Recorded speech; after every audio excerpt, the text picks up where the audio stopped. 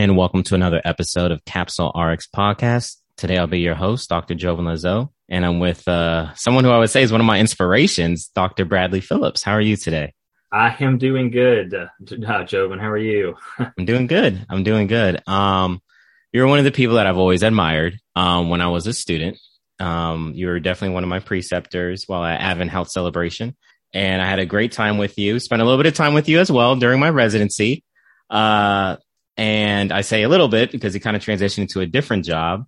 And so I was kind of wondering if you can kind of start off and provide a brief introduction about yourself and how you started teaching at the University of Florida College of Pharmacy.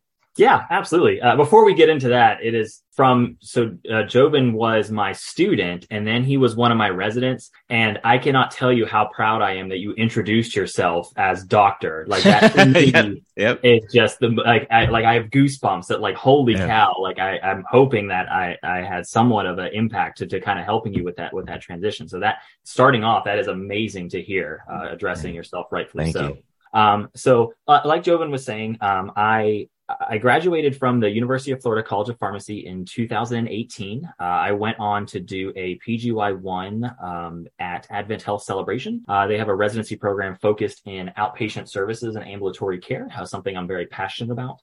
Then immediately following that year, I was blessed to be in the position that there was an opening at Celebration to step into a preceptor role. So I finished residency on Friday, and I had a resident that I was responsible for precepting for on Monday. So I worked at Advent Health Celebration for a couple of years, both precepting rotational students, PGY1, PGY2 residents, while also managing various outpatient clinics. To kind of dig into the transition that you're referring to is, as of this last fall, I was working at Celebration, but then I transitioned more into a professor role. Mm-hmm. I really took the time to kind of sit back and realize, what parts of me can I continue to develop and improve? I'm in a constant state of improvement. And so I was kind of looking to see, what do I feel most passionate about and where can I see myself growing? And at Advent Health Celebration, the best part about my job was interacting with patients and students. I loved being in the preceptor role. And so one of my previous residents informed me about a professor position at the University of Florida College of Pharmacy at the Orlando campus, saying, hey, I don't know if you're necessarily looking for another job, but, just from the experience that I had with you, I feel like you'd be a very good professor for future students. And a little bit of a background, I'm from Gainesville, Florida. I have 2 degrees from the University of Florida. I am the embodiment of somebody who bleeds orange and blue. And so kind of pursuing my passion of precepting and teaching not just individual students, but a class body as a whole, while also being able to give back to the college that made me who I am. It was a pretty perfect fit and a great opportunity for me to step into at the start of the last academic year. When I think of a preceptor, and this is what today's episode would be about, is precepting, preceptorship. And when I think of the perfect or ideal preceptor, I think of you. And I don't want any problems with Corey or Tyler, because I love you guys too, because I know Tyler's listening. Tyler always lets me know he's listening to the podcast. So Tyler, when you listen to this, know I love you, and you're a great preceptor too. No shots fired, please. But Brad, when I think of the ideal preceptor, I always think of you. So that's why I wanted to bring you on today to kind of give what you believe is a great preceptor, kind of your thought process behind that. So that way it can help certain individuals like myself who plan on becoming a preceptor, and certain preceptors that are out there to kind of maybe have a different perspective and maybe learn some things from you to help inspire us all to be better preceptors. So to start off, how would you define a great preceptor? Yeah. And Tyler was my preceptor as well. Fantastic experience. And I'll actually see him in Skills Lab coming up in a couple weeks. So I have not stopped looking at Tyler as a great preceptor. Yes. What I would consider to be a great preceptor is I try to think of similar characteristics of somebody who would be a great leader. To me, a great leader is someone who puts others before themselves and really tries to set others up in the spotlight of success over their own success. And that's truly what I think a preceptor can do to students that are coming through their rotation or any experience that you have with them. I also think a good quality of a preceptor is one who can identify a student's strengths and weaknesses and kind of use those in order to kind of play towards their strengths while helping them to either improve or be able to cope with their weaknesses going forward in a career in pharmacy.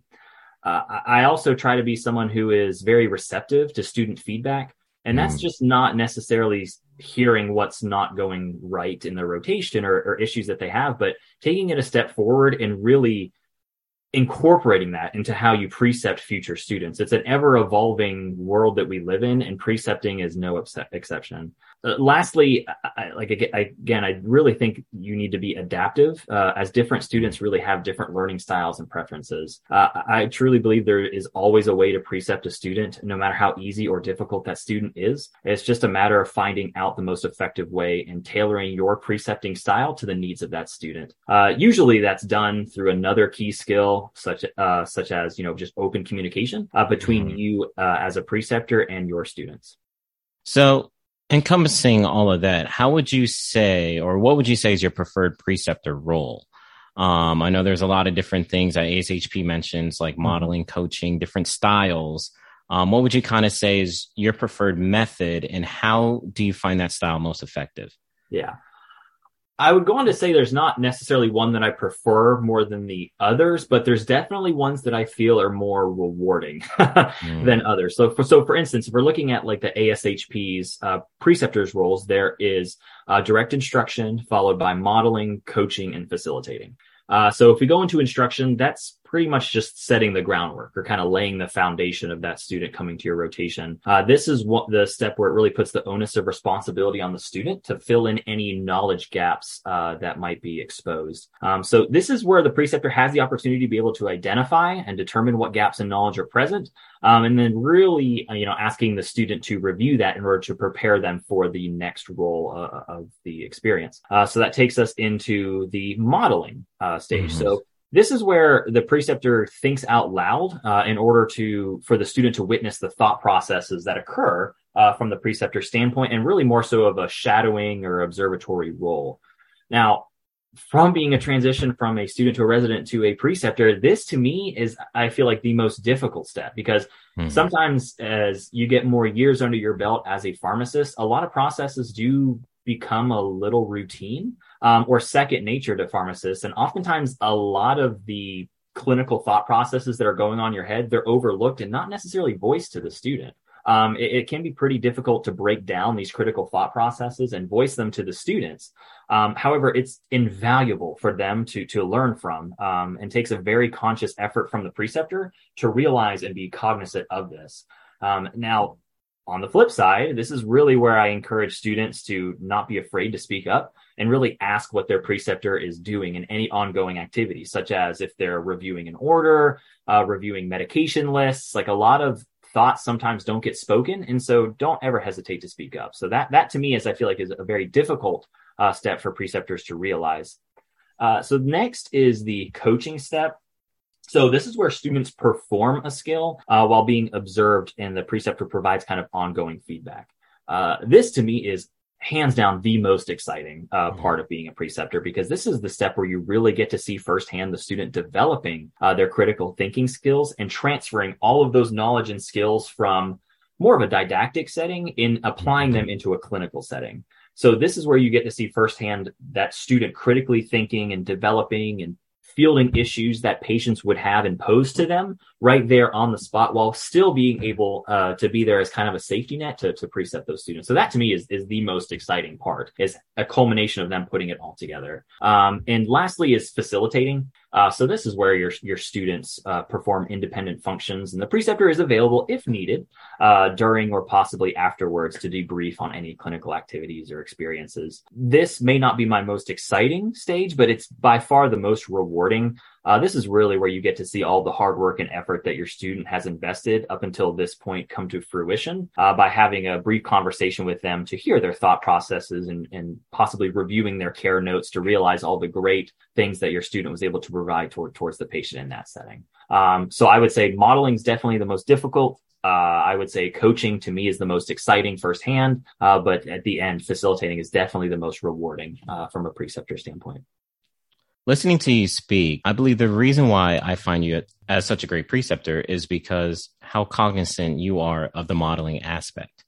A lot of preceptors sometimes don't really convey their thought process, or if they do, they may not convey it in a way for a student or resident to understand it, because that knowledge gap that's there, sometimes certain clinical terms, certain acronyms or whatnot can sometimes carry over. And then as a student or as a resident, you don't want to seem dumb and be like, oh, I don't know what that means. So I'll just like nod my head and go play along with it. Right. And so that's what I think is something that's probably very critical to being a great preceptor, is really that modeling, which you did say is probably the most difficult, because that's something that we really have to be cognizant of every single time we're precepting a student or resident, to make sure that they fully understand what's going on here and you're sharing your full thought process and not shortening it at all.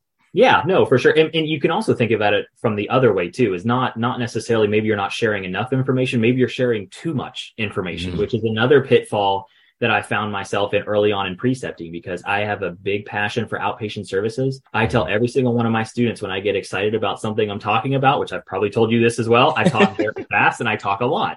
That is a weakness of mine that I've constantly been working on since graduating pharmacy school. And so just the value of just kind of breaking up your conversations with your students and just asking them, say, hey, do you have any questions about what we talked so far? Because like you said, sometimes students don't feel comfortable, talking to a preceptor because they expect that they know what they should be talking about. So I think that's kind of the flip side too, is not necessarily just not talking about what you're doing, but on the flip side, kind of be a little bit conscientious of how much you are talking to give that a student an opportunity to interact with you in that setting. Yeah, I completely agree. Going off of that, do you have a different style of precepting for students compared to residents? Yes, I do. I've always thought in theory, a resident, and I was going to say you'd be the best person to answer this question, considering I've had you both a student as a resident, is in theory, a resident has learned everything that there is to know about pharmacy, like period. I mean, you've gone through anywhere from, depending on the college, 2 to 6 years in school. And so theoretically, a resident has learned everything there is to know about pharmacy. Okay. Now, will they take that care going forward? No. Eventually, you'll realize the things that you need to focus on going forward. And so that's how I kind of tailor to a resident is, what are the things that in my setting, all outpatient services, that's the stuff that you need to be proficient and competent in. And it's my job just to kind of not necessarily teach you new things, but just to kind of knock some of that rust off as things that you have at least heard before, read before, or were taught on before. That's kind of my role for the sake of residents. And there are little things that I try to help in teaching with. It's not so much like the knowledge based. It's kind of how you act in that clinical setting. Like, how do we develop your soft skills? Like, how do we develop your medical documentation? Like things that you may not have had as much of an experience compared to all of the knowledge that was crammed into a resident's head. So that's kind of how my approach is towards residents. And for students, it really does need to be a tailored experience. And that's something else that I've learned through trial and error is it's a lot different precepting a student that is on their first rotation compared to somebody that is ending their rotations with you. There's just a different level of expectations that you should have as well as the student has for themselves. And so, like, for example, I could have a third year student on rotations who's been through the majority of their school curriculum, and I might have them take on a little bit more responsibility by leading a topic discussion compared to a first year student who is just being exposed to pharmacy. Probably would not have them lead a topic discussion, but more so maybe a facilitated discussion between me and them where they're more so filling in the blank. So kind of having a level of understanding of what that background experience is of the students is a little bit different than residents, which is kind of how I usually have tailored my precepting style and expectations for the sake of them. Yeah. And kind of looking at it from my perspective, of course, you had a little bit more knowledge about me being a student, but as a resident, I would say it was a lot more of the soft skills, a lot more of, hey, we understand, a lot of the clinical knowledge. You also just took the NAPLEX. You had to prepare for all of that. So the clinical knowledge is there. Maybe it's a couple of things you might need to add in on your patient counseling skills, or maybe another focus is, I always try to, whenever I'm precepting students, is let them know, hey, tone and diction and how fast are we speaking to our patients? Can we read their body language to see if they actually did interpret and understand what we said? Or are they looking down? Are they not making eye contact? What are these nonverbal cues that we can use to help us determine whether or not the information we're providing to the patient is actually being received? Because that's the key in these outpatient services. And that's something I would say I definitely learned from you just thinking about it. It's like, oh yeah, there was a difference. And that's an important skill that I learned from my preceptor. Like, for example, Dr. Kim Finley, who's the pharmacist at Advent Health Celebration. She was my preceptor and I was in Transitions of Care Clinic. This is a specific example. And I really liked diabetes. I knew she was ahead of the diabetes clinic and did all that stuff. So I really wanted to impress her and again, show what I knew, right? So here we were in a transitions of care clinic, and I had a newly diagnosed diabetic patient, and I was ready to go. 30, 45 minutes of just straight diabetic counseling. This is how you treat low blood sugars. This is your medication. Like I felt on top of the world. Like I thought this is exactly what I wanted to do. 30, 45 minutes go by. I ask the patient if they have any questions. They're like looking at me like they have no idea what's happening. And so that's when, Dr. Finley is a fantastic preceptor. That's where after the visit, it was more so where we were in that coaching phase where she thought all the information was great, but did you recognize what happened? And I did. And so she really helped me develop those soft skills, which is something that I've carried forward as I believe is an important aspect for preceptors to help students realize. Definitely. Thank you for sharing that story. Now, how would you say you've kind of adjusted your preceptor roles or styles over the years to accommodate the different types of students and residents' personalities? Because, you have different personalities coming in year after year. And if it's rotational students, you got that coming in maybe every 6 weeks. And then you have different learning styles too. Some are more kinesthetic, some are more visual, auditory. How do you really adjust your style? Because I'm sure it's challenging, right? Because everybody's so different. So how do you go about being able to adjust your style, especially if you have like multiple students or multiple residents that you're precepting? Yeah, that was one of the biggest realizations that I had, kind of crossing over to that other side of being a student preceptor and a resident preceptor is realizing there's not a one size fits all for precepting. What worked for me, I mean, there might be a percentage of students that worked for them, but that's not all students. And exactly like you said, if I was precepting a group of students, I might have a very talkative student compared to somebody that might be a little bit more shy to communicate. And so how do you go about giving them an equal and fair experience if they have, different comfortability levels? So this is, and I feel like this is an area that's not really emphasized that much until you experience it. And it's most often recognized through experience, both good and bad. And usually it's most beneficial to recognize it through the bad experiences to be able to tailor your precepting. And one thing that has really helped me is establishing expectations, and usually towards the beginning of the experience has definitely helped ease a lot of both preceptor and student frustrations.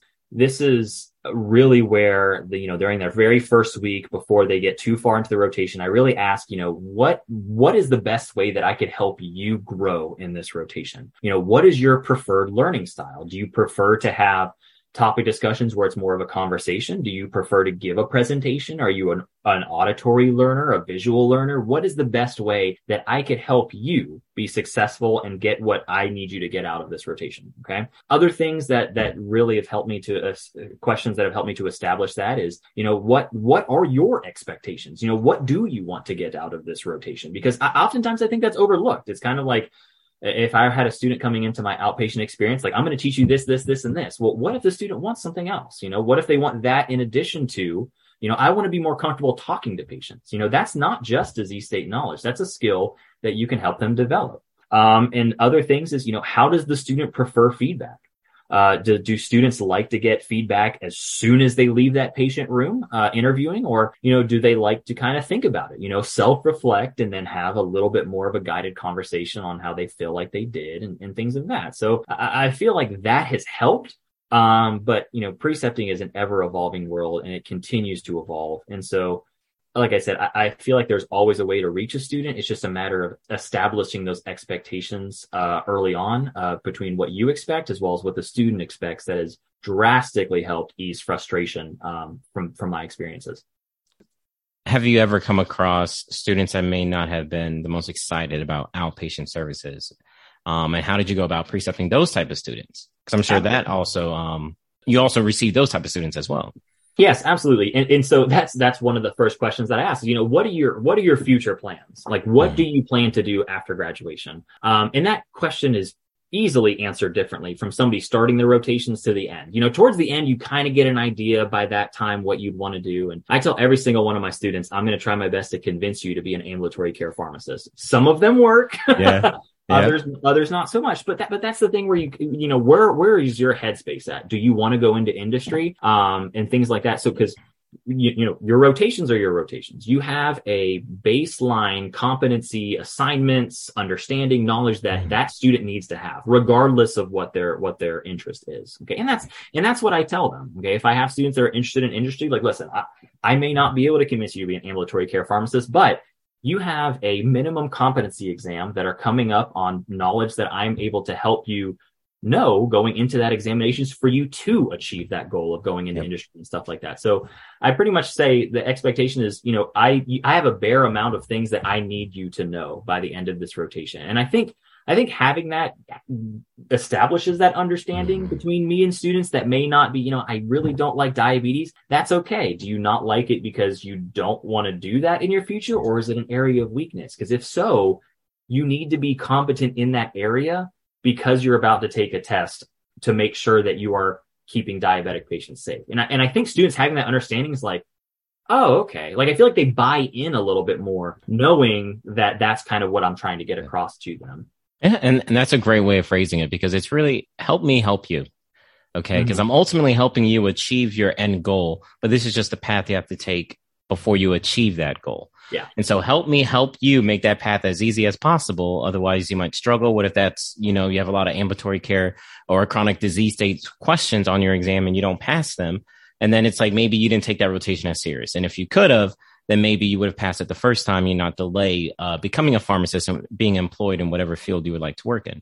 Yeah, exactly. And you could really get a feel for like trying to see there's elements of outpatient pharmacy. Everything's connected in pharmacy. Yep. And so if I had a student, for example, let's take that example. Let's say I had a student that was interested in industry. Okay. Industry is, you have to have good communication skills that you have to. And so that's what I'm able to point out to students while they're on my rotation, communication with preceptors, fellow students, fellow patients. Like, hey, listen, that communication that with you, the patient that you just had, it was great. You had empathy, you had good tone, you had good rate. Those are all skills that you can use in a career in industry. Yeah. And students are like, oh yeah, you're right.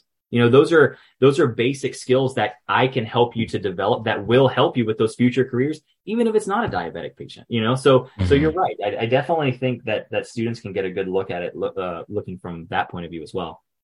Perfect. So thank you so much, Brad. I appreciate those responses. And and to kind of sum up what you said, to me, it sounded like and I want to sum this up not only for myself, but for everybody that's listening that wants to be a preceptor, is aspiring to be one, or trying to improve. Really sounds like you have an open door for communication. And early on, you kind of set the tone to have a very comfortable relationship with your student or your resident to, hey, you can be completely honest with me. What are your career plans? What are you trying to accomplish here? Because I want to help you accomplish your goals. It's not about me. It's about you. This is your experience, and I want you to make the most of it. So tell me what you're interested in. We have a baseline of things that we have to get through in AmCare, but if there's other things I can help you with, if you're interested in industry, we can really make sure you get as much presentations, as much communication skills in to really help improve those skills that would be important whenever you interview for a fellowship or start working in that career. Yep, absolutely. Perfect. Thank you, Brad. Now, only a couple more questions and then you're off the hot seat. So what are some of the tools that you use to help improve your preceptor skills? I would say that first year where I was a residency preceptor kind of stepping in, I really relied a lot on my supervisors and those pharmacists that had a lot of experience.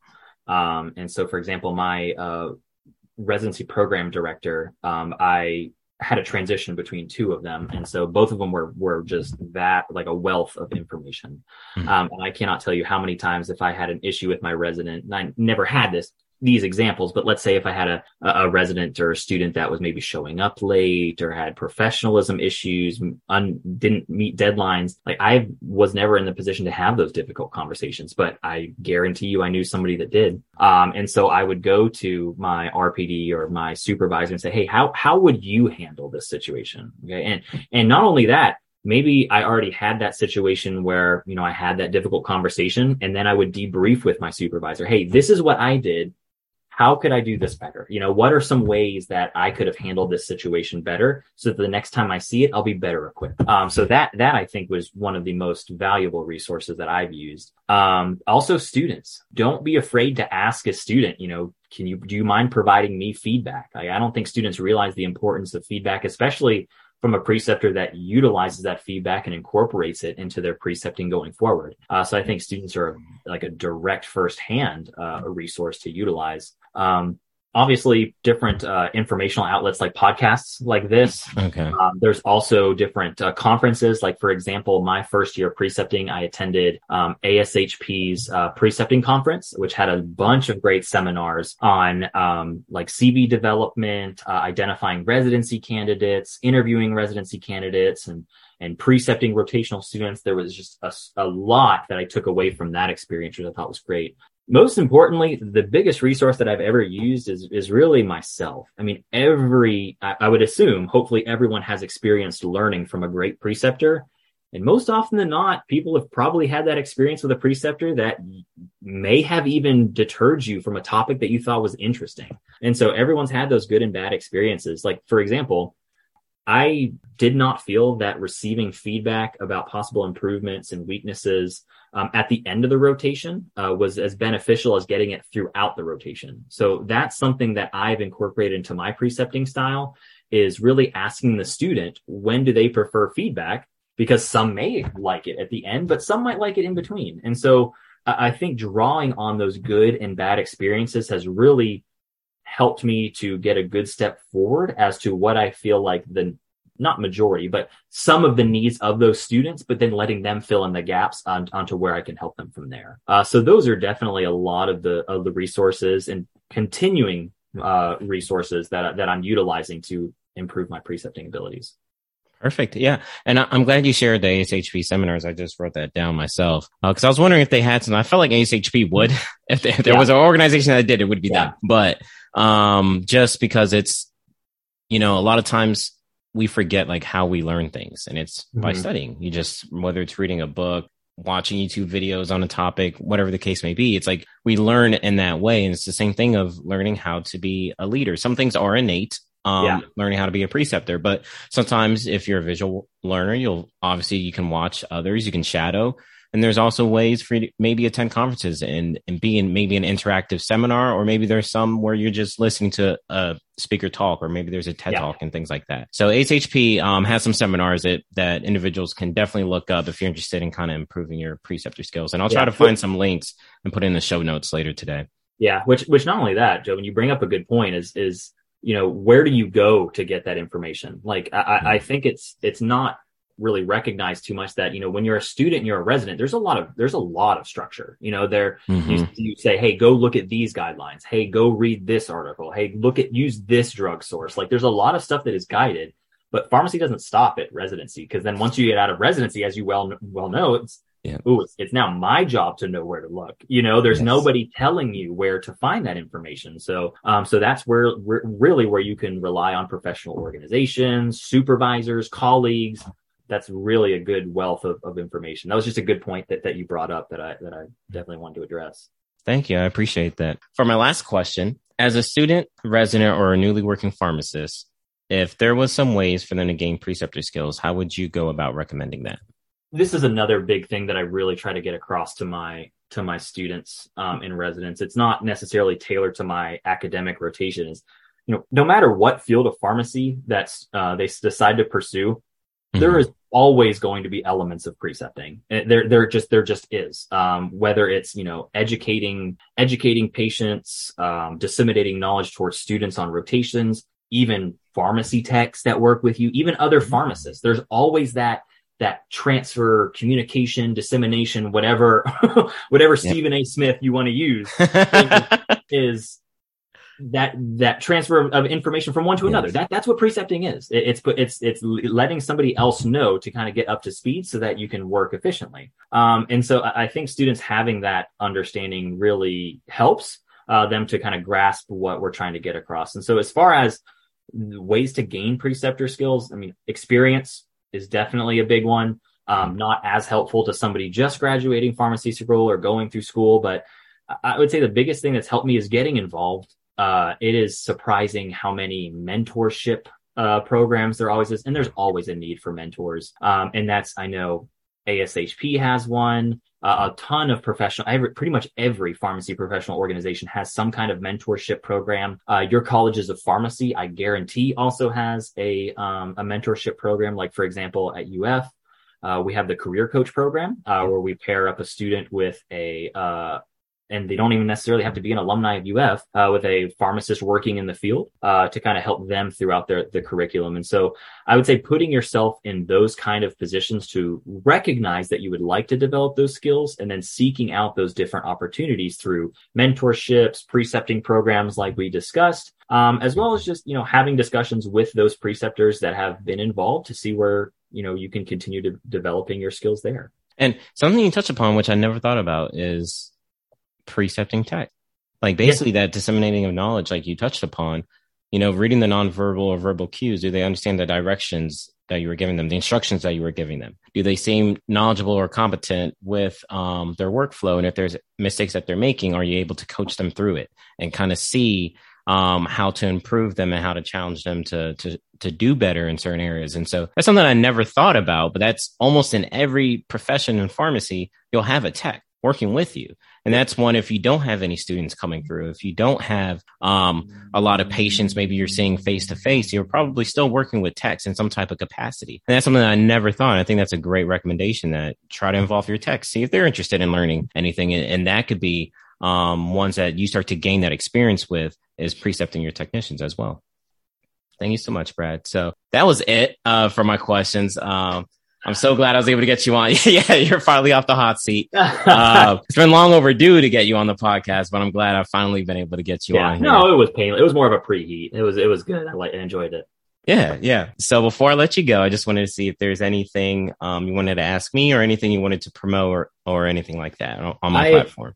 I did. For the sake of a shameless plug, again, the career coach program at UF, or really any university, whatever you graduate from, the people that you learn from, they learn from somebody, whether you think it or not, somebody can learn from you as well. And I definitely think giving back to the profession is a huge plug that I would like to instill on the listeners of this podcast, as there's always that opportunity to do so.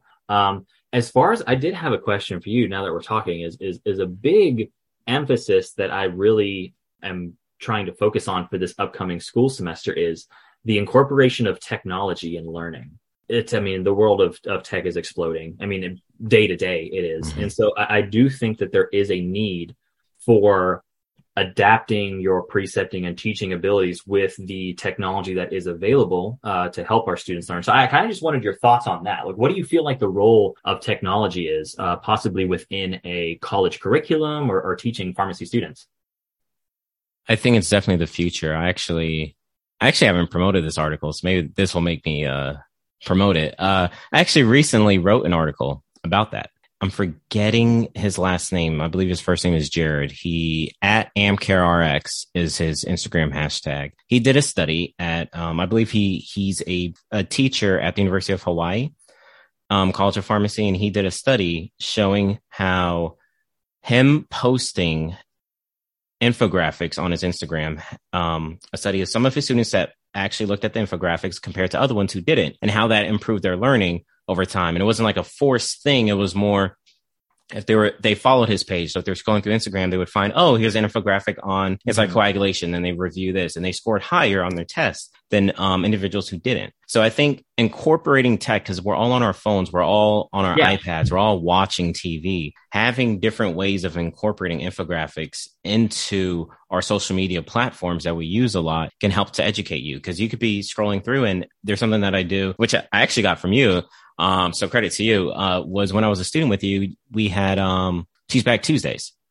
So what I took from that was, on Thursdays on our Instagram at CapsRx podcast, we do Test Your Knowledge Thursdays. So we do quizzes on our story, and we always get feedback from other people like, I feel less guilty being on social media. Yeah. Because when we go to your page, we can do some pharmacy, learn some pharmacy knowledge, and then we can get back to just scrolling. Mm-hmm. So it's something that is definitely relevant and important. And it helps, I believe, people feel better using technology to review things instead of going to the old fashioned book. A lot of my generation, younger generations want to get away from just the old fashioned having a book and watch either a YouTube video, watch a, the article that I wrote, I'm actually forgetting the name on it, but a lot of different things that I used was like Ninja Nerds. I'm forgetting other YouTube vids that I watched, but they're so colorful and creative that it makes you want to learn more. It makes you want to be really involved with it. So I think the future is tech. And I think the future is not only tech, but colorful presentations, interactive things. And that's where I believe the future of learning is going. I feel, for example, in my class specifically, once Kahoot was added, I felt we were more interested in class, having those Kahoot questions, having technology be incorporated with just, all right, we read our chapters, we watched our videos, now we're going to go in and there'll be a couple questions and this, that, and the third. But having that interactive component, I see tech playing a big role with. Yeah, definitely. No, I like how you emphasize it being interactive, because I mean, that's really the glass half full, half empty situation with technologies. You're right. You have a lot of students that are, on their phones, on their laptops, which is great. I mean, there's so much opportunity for that, but how does that hurt you for the sake of student engagement? Are they actually engaging in the activity that you're learning, or are they dozing off on other technology issues and social media and stuff like that? So I agree. I think it's a matter of finding that good balance of, what can I utilize to keep my students engaged while also putting the best foot forward to get them a great learning experience as well. So I just wanted your thoughts on that. So thank you. Yeah, you're welcome. And that's something that I believe the more tech can be incorporated into the school setting, the better outcome it's going to be for students.